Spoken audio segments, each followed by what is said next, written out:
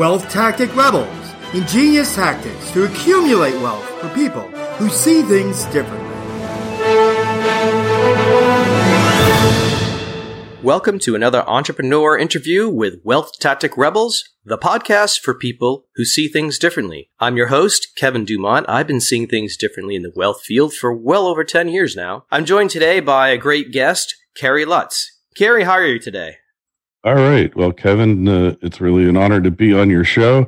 And I've always seen things differently. I've always been a square peg in a round hole. Excellent. And so it's enabled me to avoid making some mistakes, but has caused me to make others that other people who just follow the crowd would never, ever really expect to happen to them. Right. Well, then they'd lose out on the experience and the knowledge there, right? Absolutely. And, being a serial fourth generation entrepreneur, it's all about building your knowledge base, learning from your mistakes. I love the old saying, well, it's never a failure if you learn something from it. It's still a failure, even if you learn something from it, because you probably lost a lot of money in the process. Good chance. But what you learn from it could be vastly more valuable than what your investment in it was. Right. My father, who was also an entrepreneur, used to say, anytime you get into a new business that you don't know anything about, you pay for lessons. And, I've paid for my share of lessons for sure. Luckily, I think I've had more successes than failures. Well, that's good. You started with your serial entrepreneurship, I would say. You started with that with your family business in 63, correct? Yeah, the family business was started by my uncle and my father in 1963 when I was like 6 years old. And my uncle subsequently dropped out. My mother wound up in the business. It was really a family business. Around the dinner table, that's what we would talk about. Right. And the first time I got involved with it, I think I was about 14 years old. We had a bunch of messengers in New York. Mm-hmm. Messenger is kind of an interesting job. It really basically took stuff and delivered from point A to point B and picked stuff up and brought it back. So they didn't show up. So we were short on messengers. Yeah. And I learned how to ride the New York City subway system. And I went up to lawyers' offices all over Manhattan delivering stuff. And I remember I got lost one time. I was going to 225 Broadway, which was right in the shadow of the old World Trade Center. Right. And I wound up somehow at 225 East Broadway. And there was literally a tenement in front of me. That's like right the Lower East Side. I said, I think I'm in the wrong place here, but managed to find my way. And, then I was kind of hooked on it and dealing with lawyers, legal printing. It was a successful business. It had a couple of rough years in the beginning, but it was always successful for many years. My brother and I acceded to it.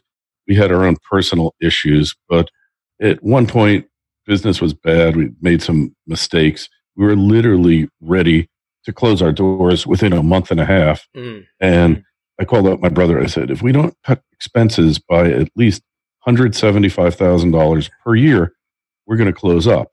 So we sat down and we went line by line through the books, every expense. Nothing was off the table. Right. And we saved about $250,000. And at that point, we made a couple of good hires. We moved our offices. We had an office, rent was just piling up, couldn't afford it, broke the lease, moved to another office. And it was the weirdest thing, Kevin, because it was like, I don't know if the Chinese, if feng shui and all that is true or not, but the minute we moved into the new offices, had a new employee, really good salesman, as it turned out to be, instantly turned around. I mean, I'm talking in less than a month. And, that was in like early 1990s. Subsequently, in 97, sold the business to our largest competitor and then did some other ventures that weren't overly successful. I'd gone to law school in the meantime as an insurance policy in case this business ever didn't work out. So I tried practicing law. I hated that, but I was really good at locating assets, helping people collect their judgments. Sure. And that led to one thing to another, wound up buying up charged off credit card debt and distressed assets and really did quite well there. And then after the financial crisis, I just didn't want to look at that stuff anymore because I felt like we were part of the problem. Sold out and went on to do other things and wound up podcasting, doing this business now, which I love. Best career I've ever had. Yeah, podcasting's great. I enjoy it as well. And I'm hoping our listeners enjoy it as well. Well, you know what's great is like you and I, if we weren't in the podcasting space, we'd never meet. True. We would have never connected. And I have friends all over the world. I represent a lot of junior mining companies, helping to market their stock to build investor awareness and interest in these small companies. Yep. And, I have like probably a dozen friends in Vancouver, British Columbia, Canada. I would have never met them. I have friends in Australia, South Africa, Europe, all over the place. And I can go any place, any country in the world just about, and put out my feelers and meet people that I would never have been able to do. There was an opportunity cost for podcasting. In the first 4 years, I made nothing. I didn't lose much, but I didn't make anything. But I mastered the skill, the craft. I wrote my book, Viral Podcasting, How to Earn a Six-Figure Income from Your Show. Right. It just kind of built up from there.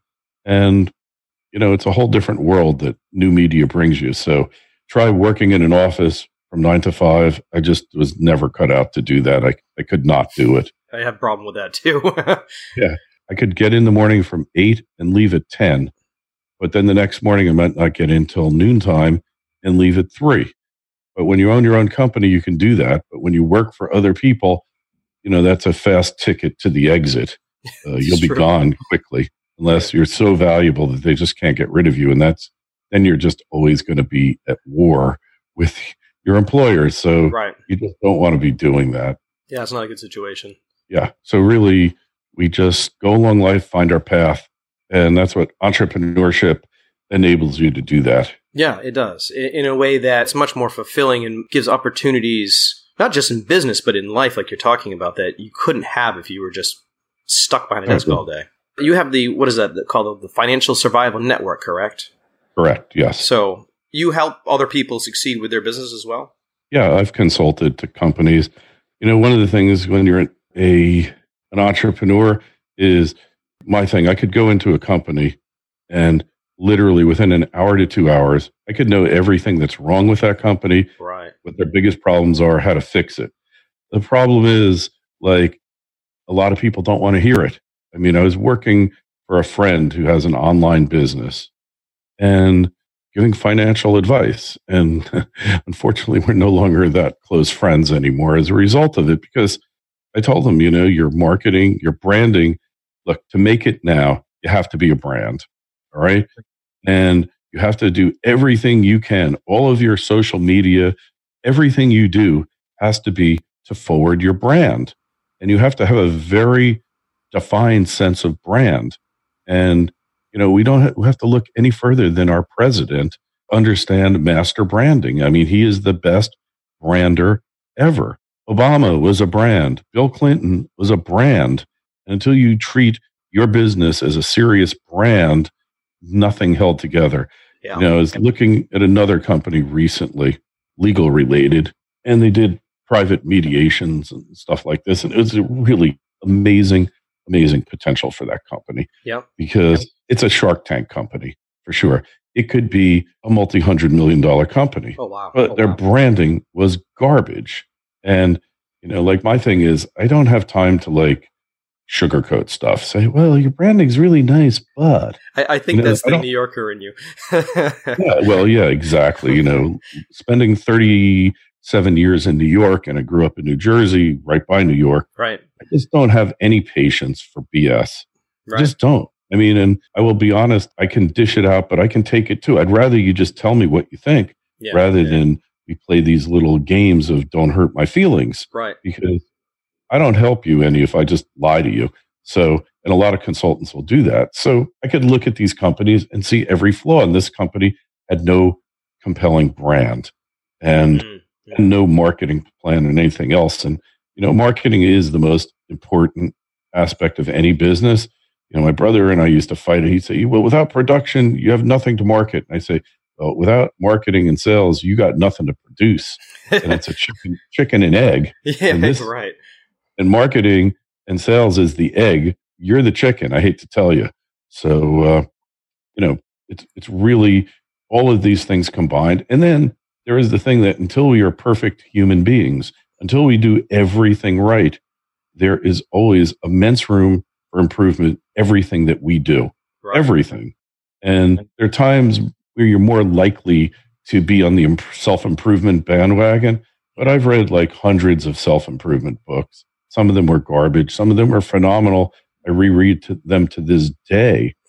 But you have to be willing to change and change for the better, educated change. That's where like the best investment on the planet is investing in human capital, investing in yourself. Because without a substantial investment in yourself first, it's really hard to make the other investments pay off. Yeah, I agree. Talking about the success, let's bring that back around for a second. How can businesses today succeed where the other ones are failing? Because there's a lot of them failing, a lot more than succeeding.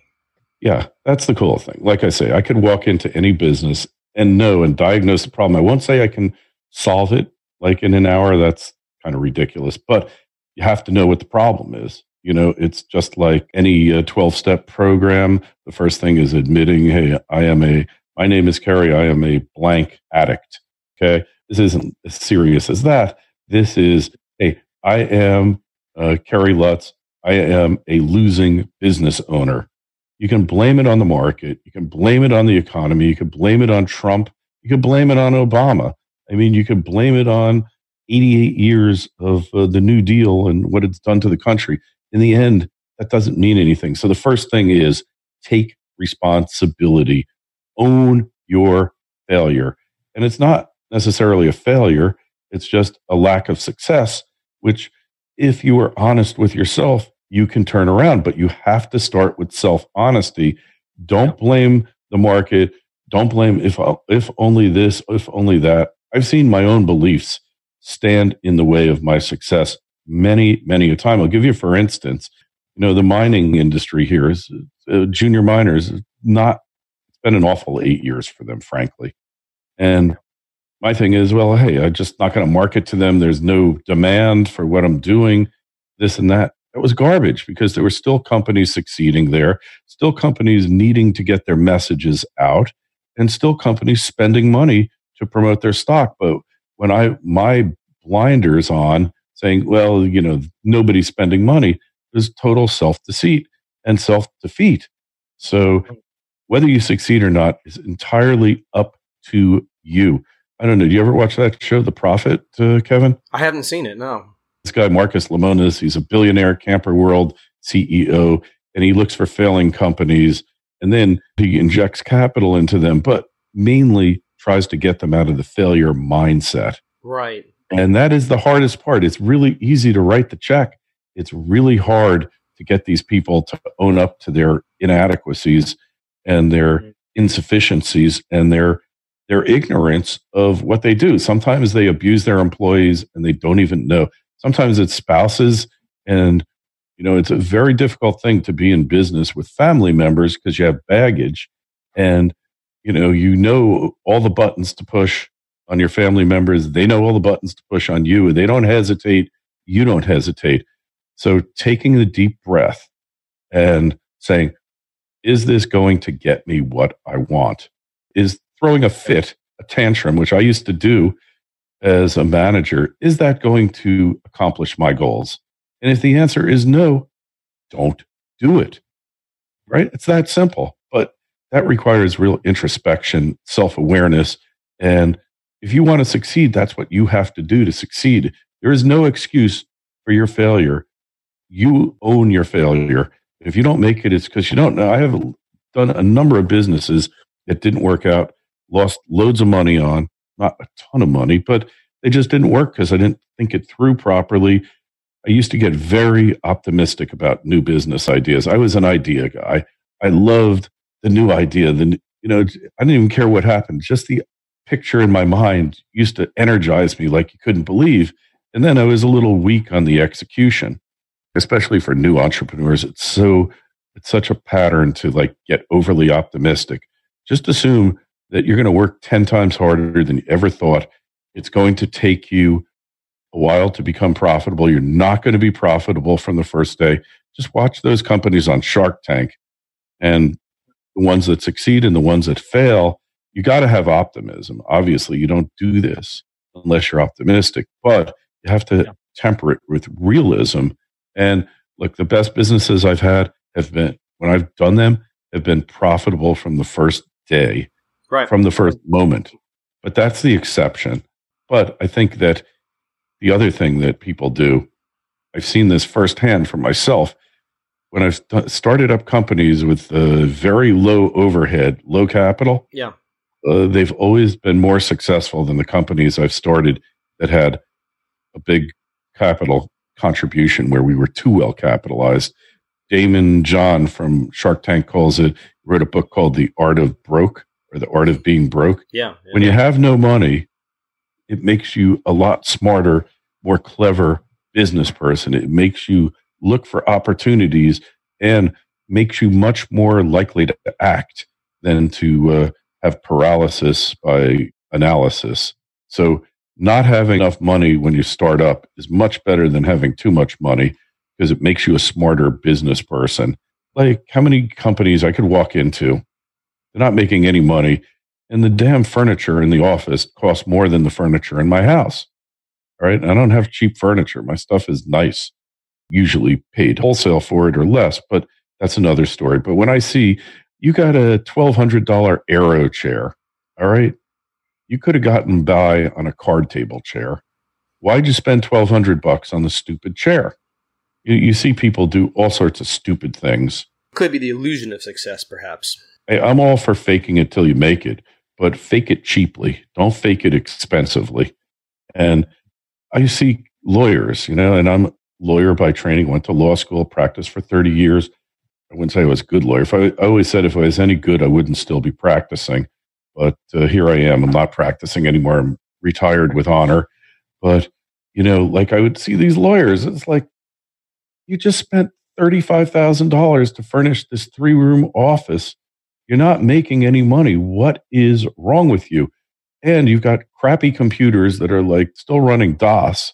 And that's where you're going to make your money, in those damn computers, not on the desk. Right, time. Yeah. So you see these mistakes a lot.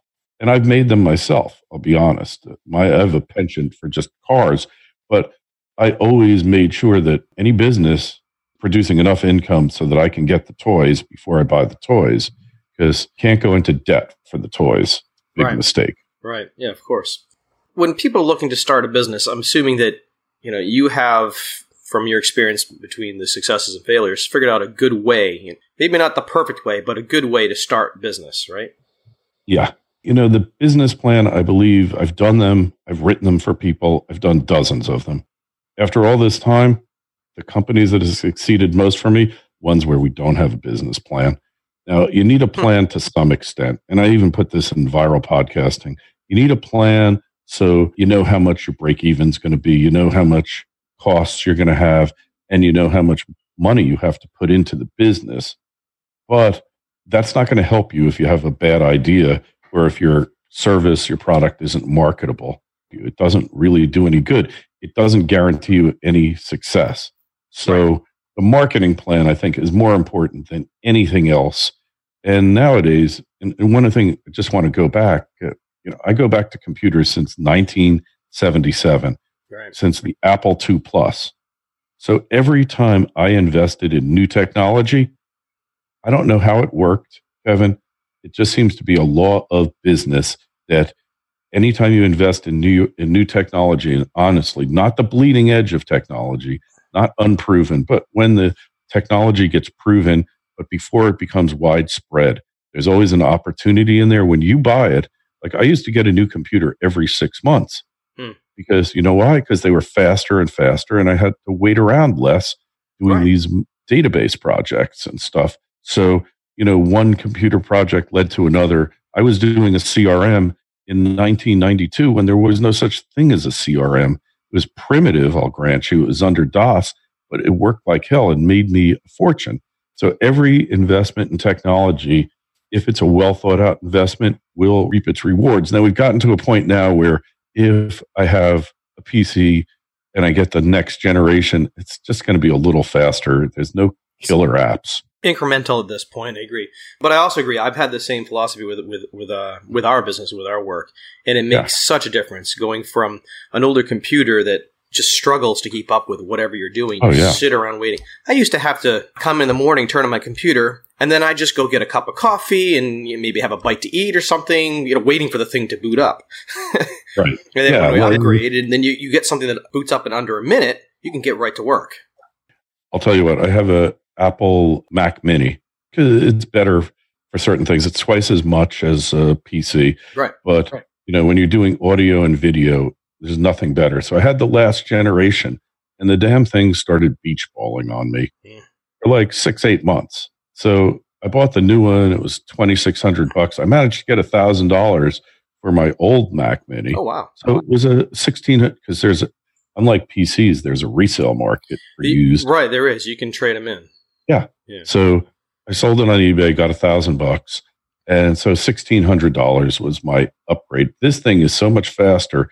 I almost feel like it's the old days of technology, where because you have these cores, and now it actually runs each application that you're doing in a separate core. Right. The last one said it did it, but it didn't do it. This one does it, and now they're coming out with 28 core, 56 core chips. So maybe we're going to get back. And then the killer apps are like a once every 10-year thing, where a killer app comes out and there's just it just is a game changer. But generally, keeping your eye, staying up on the technology. We started out with printing presses, doing offset printing. Our run length was 25 pages, and the average job was 100 or 200 pages. And you had to make a plate, and you had a stack of plates. It was a real pain in the neck. And then the xerography high-speed duplicators took over that market, and we were there like white on rice. And that was the end. We never put ink on another machine. Right. And then we were we were using all sorts of different photo typesetting equipment. And then the Macs came out with Quark Express and a couple of others. And that was a quantum leap forward. And then you could take text from your clients and just import it and typeset it and shoot them back a proof. I mean, all of this was pre-internet. So staying up on that technology is really crucial. And technology is so readily available for anything that you want to do. Who in their right mind, you're a solopreneur, how can you not have QuickBooks online? Why would you write checks unless you absolutely have to? And why would you accept checks unless you absolutely have to? You send out a QuickBooks invoice and you put your wire info there. Let the client wire it, or they can ACH it right through QuickBooks. And that speeds up your cash flow. It makes the biggest difference. And you don't have a bunch of paper in your life, and you don't have a bunch of complicated programs either. So those are things that I would never, ever live without as and then it'll track your receivables. There's no reason for most small businesses in this day and age to extend credit unless it's absolutely essential that they do. But most of our transactions that take place now get paid for at rendering of service, and that's a great thing. So you go into a business and you can see, all right, so what is their problem here? Is it marketing? Is it record keeping, internal bookkeeping? Is it management, lack of leadership, failure of vision? It's going to fall into one of 5 areas. And from there, like I said, I would always rather take an existing business rather than starting up. All right. Before you go starting up a business, there are times where you have to start up. Like nobody was doing a podcast as a real business. Very few of them when I started 8 years ago. Right. So there you kind of have to start up yourself. But if I was going to do, let's say, an online dating site, I don't know why I would, but if I was going to, I wouldn't start it from the ground up. I'd go find somebody who had one that didn't work well, that wasn't financially succeeding, and buy them out because they probably want out. There's nothing worse than being stuck in a money-losing business for a period of time. You'll just do anything to get the hell out. You'll just almost give it away because generally you don't want to shut it down. You might even shut it down. So find the loser, but find a marginal loser, one that loses, let's say you've got 100,000, one that loses 2,000-3,000 a month. you can take that loss and then do a top to bottom review, figure out where the loss comes in. Is it marketing? Is it management? Is it productivity, employee productivity? It's all going to fall into several categories, and then fix it. And then you have a moneymaker that you paid next to nothing for. Because the good thing is when you buy an existing business, you don't have to spend a lot of time setting up systems. All you have to do is refine systems and replace the ones that are deficient. I mean, just like you buy a company, it's got 5,000 names in its marketing database, but they do a lousy job of marketing. But you've got 5,000. You don't have to go collect them. It's a great thing. It really is. So we've already talked about how to get a business going, if the business is struggling, what areas to look at to improve it. But if you have a business going, sometimes they don't fail the first year. They might fail year 6 or 8. How do you keep it going long term? Okay, that's a great question. Usually when people say that to me, it annoys me, but in an interview, but it really is a great question. Longevity. So business got from my parents, started in 63, sold it in 98.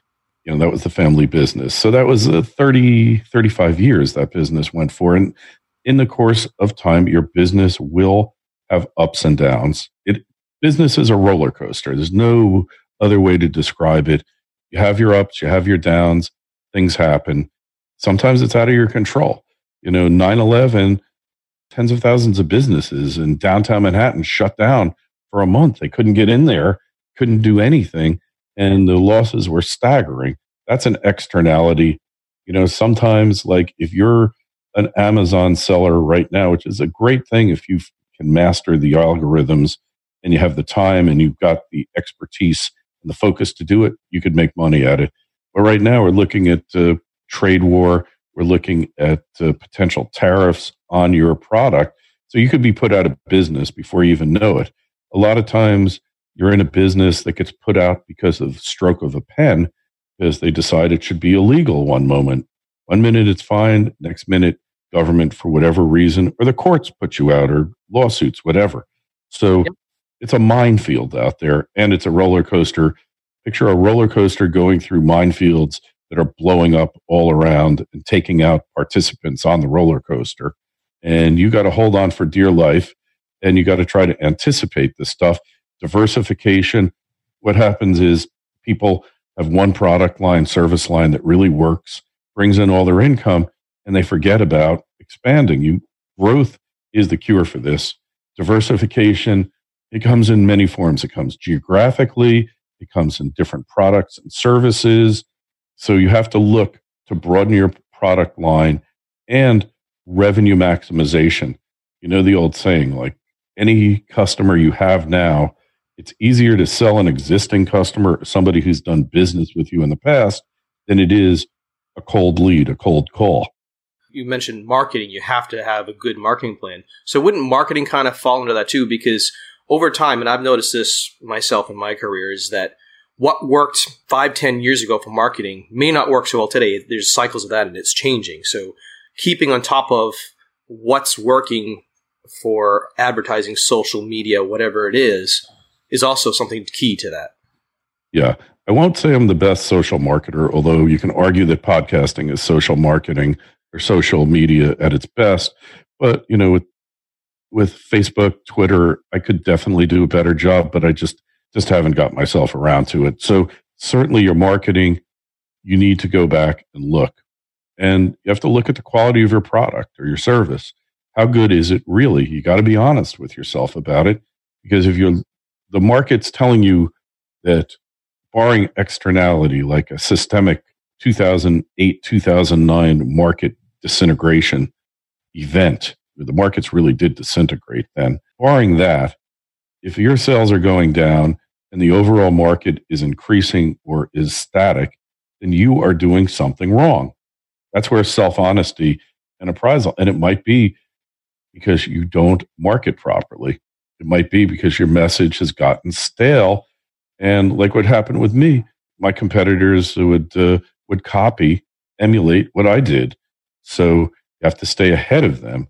It's the sales process. You have to look at every step.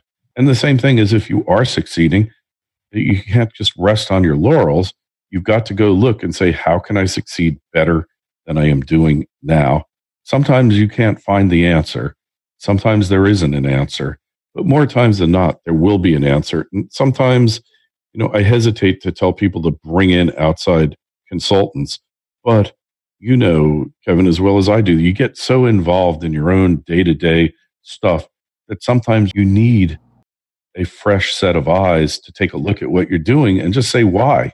And if the reason, I always used to love when I'd say to somebody, well, why are we doing it this way? Well, that's the way we've always done it. I said, well, not anymore, and that's a mentality, a mindset, because people love predictability. So there's two kinds of people in the world in business. There are administrators. Okay. Those are the people that work from 9 to 5 and make sure that everything gets done. And then there are visionaries, the people who tell those people what to do. And what happens to so many companies is they start with a visionary, they wind up with a 9 to 5 administrator. You can't succeed without sound administration in any business, but you need to really stay on your game and make sure that you're not, like me, I loved coming up with systems. I loved to create a new system. We had deadlines. We had documents that had to get filed. I created all this on the computer before any of it even existed, just out of my mind. For me to actually follow the systems I created, I wasn't cut out to do that. So I needed, but the point is, you can't do everything. If you're an administrative mindset, then you need to find somebody who is a creative type, because you need the creative type to keep you current and relevant.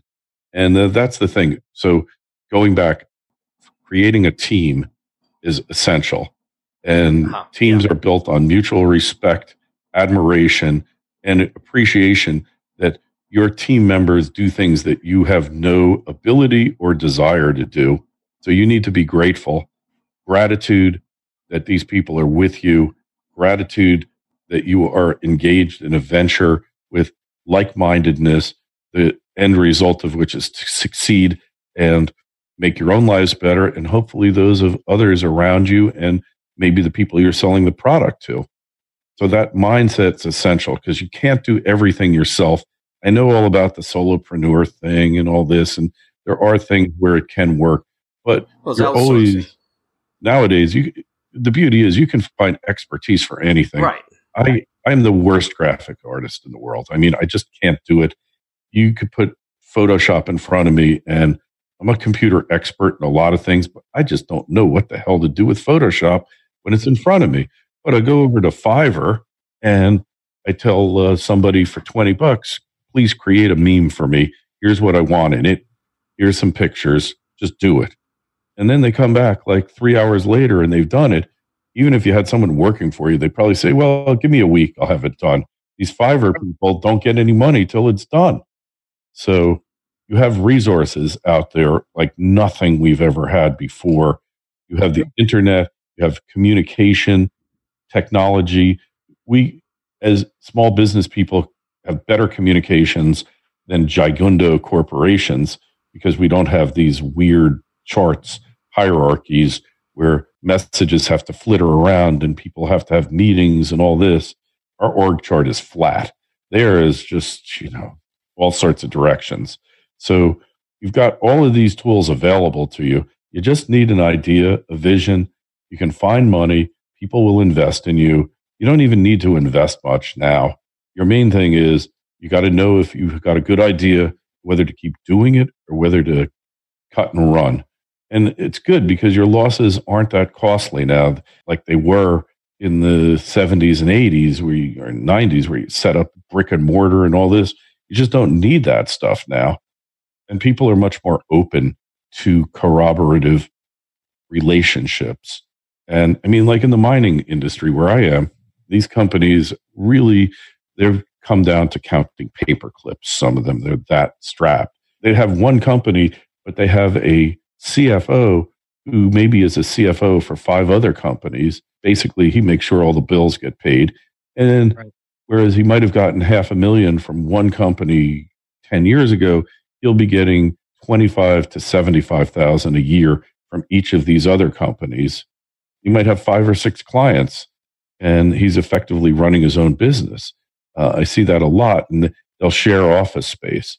Like, I love when I go into a company and I see a crappy office, because that means to me that I don't know what they're doing here, whether they're doing anything right or wrong. But one thing I know they've done right is they haven't blown a bunch of money for, fancy office. Low overhead is the most important thing when you are starting out. Makes you so much smarter. And especially now, so many of you work out of your home. I work out of my home. You work out of yours. It's like, hey, and the nicest thing is when you got your home office, the government basically said you can write off X amount, could be anywhere from $5,000 to $15,000 a year on your home office. Yeah, and all of these things. So before we end today, I'd like to ask you for what I call a little value bomb. So, in the value bomb that we look at it here, the Wealth Tactic Rebel Way, is something that, in your experience, that our listeners for entrepreneurship could look to avoid doing. Probably something maybe you've made a mistake on that they could learn from. It's a simple matter. Don't spend money anticipating the success of a product or service until you've proven it, because you'll be sitting on inventory that will become worthless. You will have invested money in a service. Do intros, test them out. Don't do broad scale introductions. Save money, even if it's going to cost you more money later on. I'll give you, for instance, this is one that worked, but I do these webcasts for clients where we get hundreds of potential investors on a webcast, and I do them really tight, practice the hell out of them. I mean, we really do a tight job. So I used to spend $129 a month with GoToMeeting for the webcast. Maybe it was, now we've got so many people, we had to be at the next one. So it would cost me $3,000 a year to pay monthly. But I didn't go to the annual plan, which I got for $2,000, until I knew that these webcasts were sound and were money makers. My older, stupider days, I would have spent the $2,000, gotten the annual subscription, and it may or may not have worked. In which case, if it didn't work, I wasted $2,000. So don't spend money on success. Our president in his book, The Art of the Deal, said, I always look at the downside when I'm doing a deal. Always look for the downside first. And if that's acceptable, then I'll do the deal, because I know the upside will take care of itself. And that is a crucial thing. Don't look at what's going to go right. You're buying a business, you're starting a business. Think about everything that's going to go wrong. Think about how much more time you're going to spend, whether you're opening a restaurant. I mean, one of the greatest shows around is like, these ones where they go into failing restaurants and they turn them around. Like Chef Ramsay. I love watching him. You made me think about that earlier when you were talking about the show where they go into failing businesses and buy them out. He does the same thing, and it's like you said, it's the biggest challenge that he has in saving any restaurant is the mental attitude of the owners or the people running it. Yeah, because they are losers. They've taken on a loser mindset. Right. I'm not saying they're losers, but in this instance, for whatever reason, and a lot of them have had bad family things happen, it just knocks them off their game. And, he only saves like half of them. Half the restaurants still closed. When you go do an update on Chef Ramsay, half of them are gone because some people can't be saved. But when Ramsay walks into the place, within 15 minutes, he knows everything that they are doing wrong. The food is no good. Very few places has he ever gone to where he said, gee, the food's really good. What's going on in this place? Yeah. Food's always bad. The kitchen's always filthy. They don't have systems. The employees are poorly trained. Or like Bar Rescue is one of my favorites. Yep. I don't like when they start yelling at the people because they're beaten down enough. They don't need to be yelled at. That's just for TV. It's true. It's like they're a little love goes a long way. But yeah, you see it and you see it's so obvious. Like, Evan, you walk into a restaurant. I don't know if you're a foodie like me or not. You order some food. If it's lousy, you say, this is lousy food. Yeah. And yet the people who run the restaurant, they aren't unaware of this. How does that happen? Yeah. Well, thank you very much, Cary. Before we end today, is there anything you'd like to say to our listeners? Hey, just take a look at my site, financialsurvivalnetwork.com. Check out the podcast. We deal with things just like you, Kevin, and my other site, viralpodcasting.com. Get my book over at Amazon if you're interested. It's not just for podcasting alone, although it's podcast-centric. It's really a book about how to succeed and not fail, which basically is what it's all about. True that. Thank you, Cary. Appreciate it. Appreciate your words of wisdom today, sharing your experience with all of our listeners. We're going to put your links and your contact information on our show notes page, so our listeners can go to wealthtacticrebels.com and find the show notes page for Cary Lutz. And while you're there, you can download our free guide to the 3 key areas you could be losing money unknowingly and unnecessarily. Cary, again, I just want to thank you for helping out with our listeners today. Hey, it's my pleasure, and hope you got something out of it. And if you're working for somebody and you really want to just expand your life and be more than you ever thought you could, then you got to start your own business. You got to go into business for yourself. Believe in yourself, and there's no limit to what you can accomplish. Agreed. Absolutely. So thank you very much for that, Cary. And Wealth Tactic Rebels, have a fantastic day.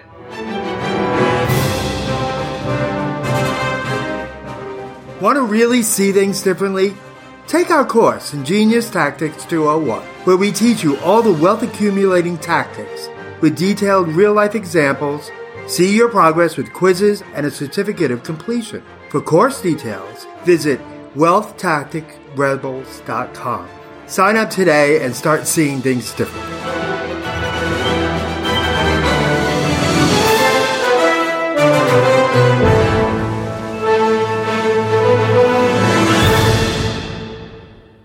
This presentation is intended as informational only. The information presented does not consider your particular financial objectives, risk tolerance, time horizon, or other unique circumstances, and does not constitute a personalized recommendation or replace the advice of a financial, tax, or legal advisor or other qualified professionals. Do your own research and do not use the information of this presentation in place of a customized consultation with a licensed professional. To the best of our ability, we provide content that is accurate as of the date of release. However, we give no assurance or guarantee regarding its accuracy, timeliness, completeness, or applicability. We assume no liability for the information of this and related presentations.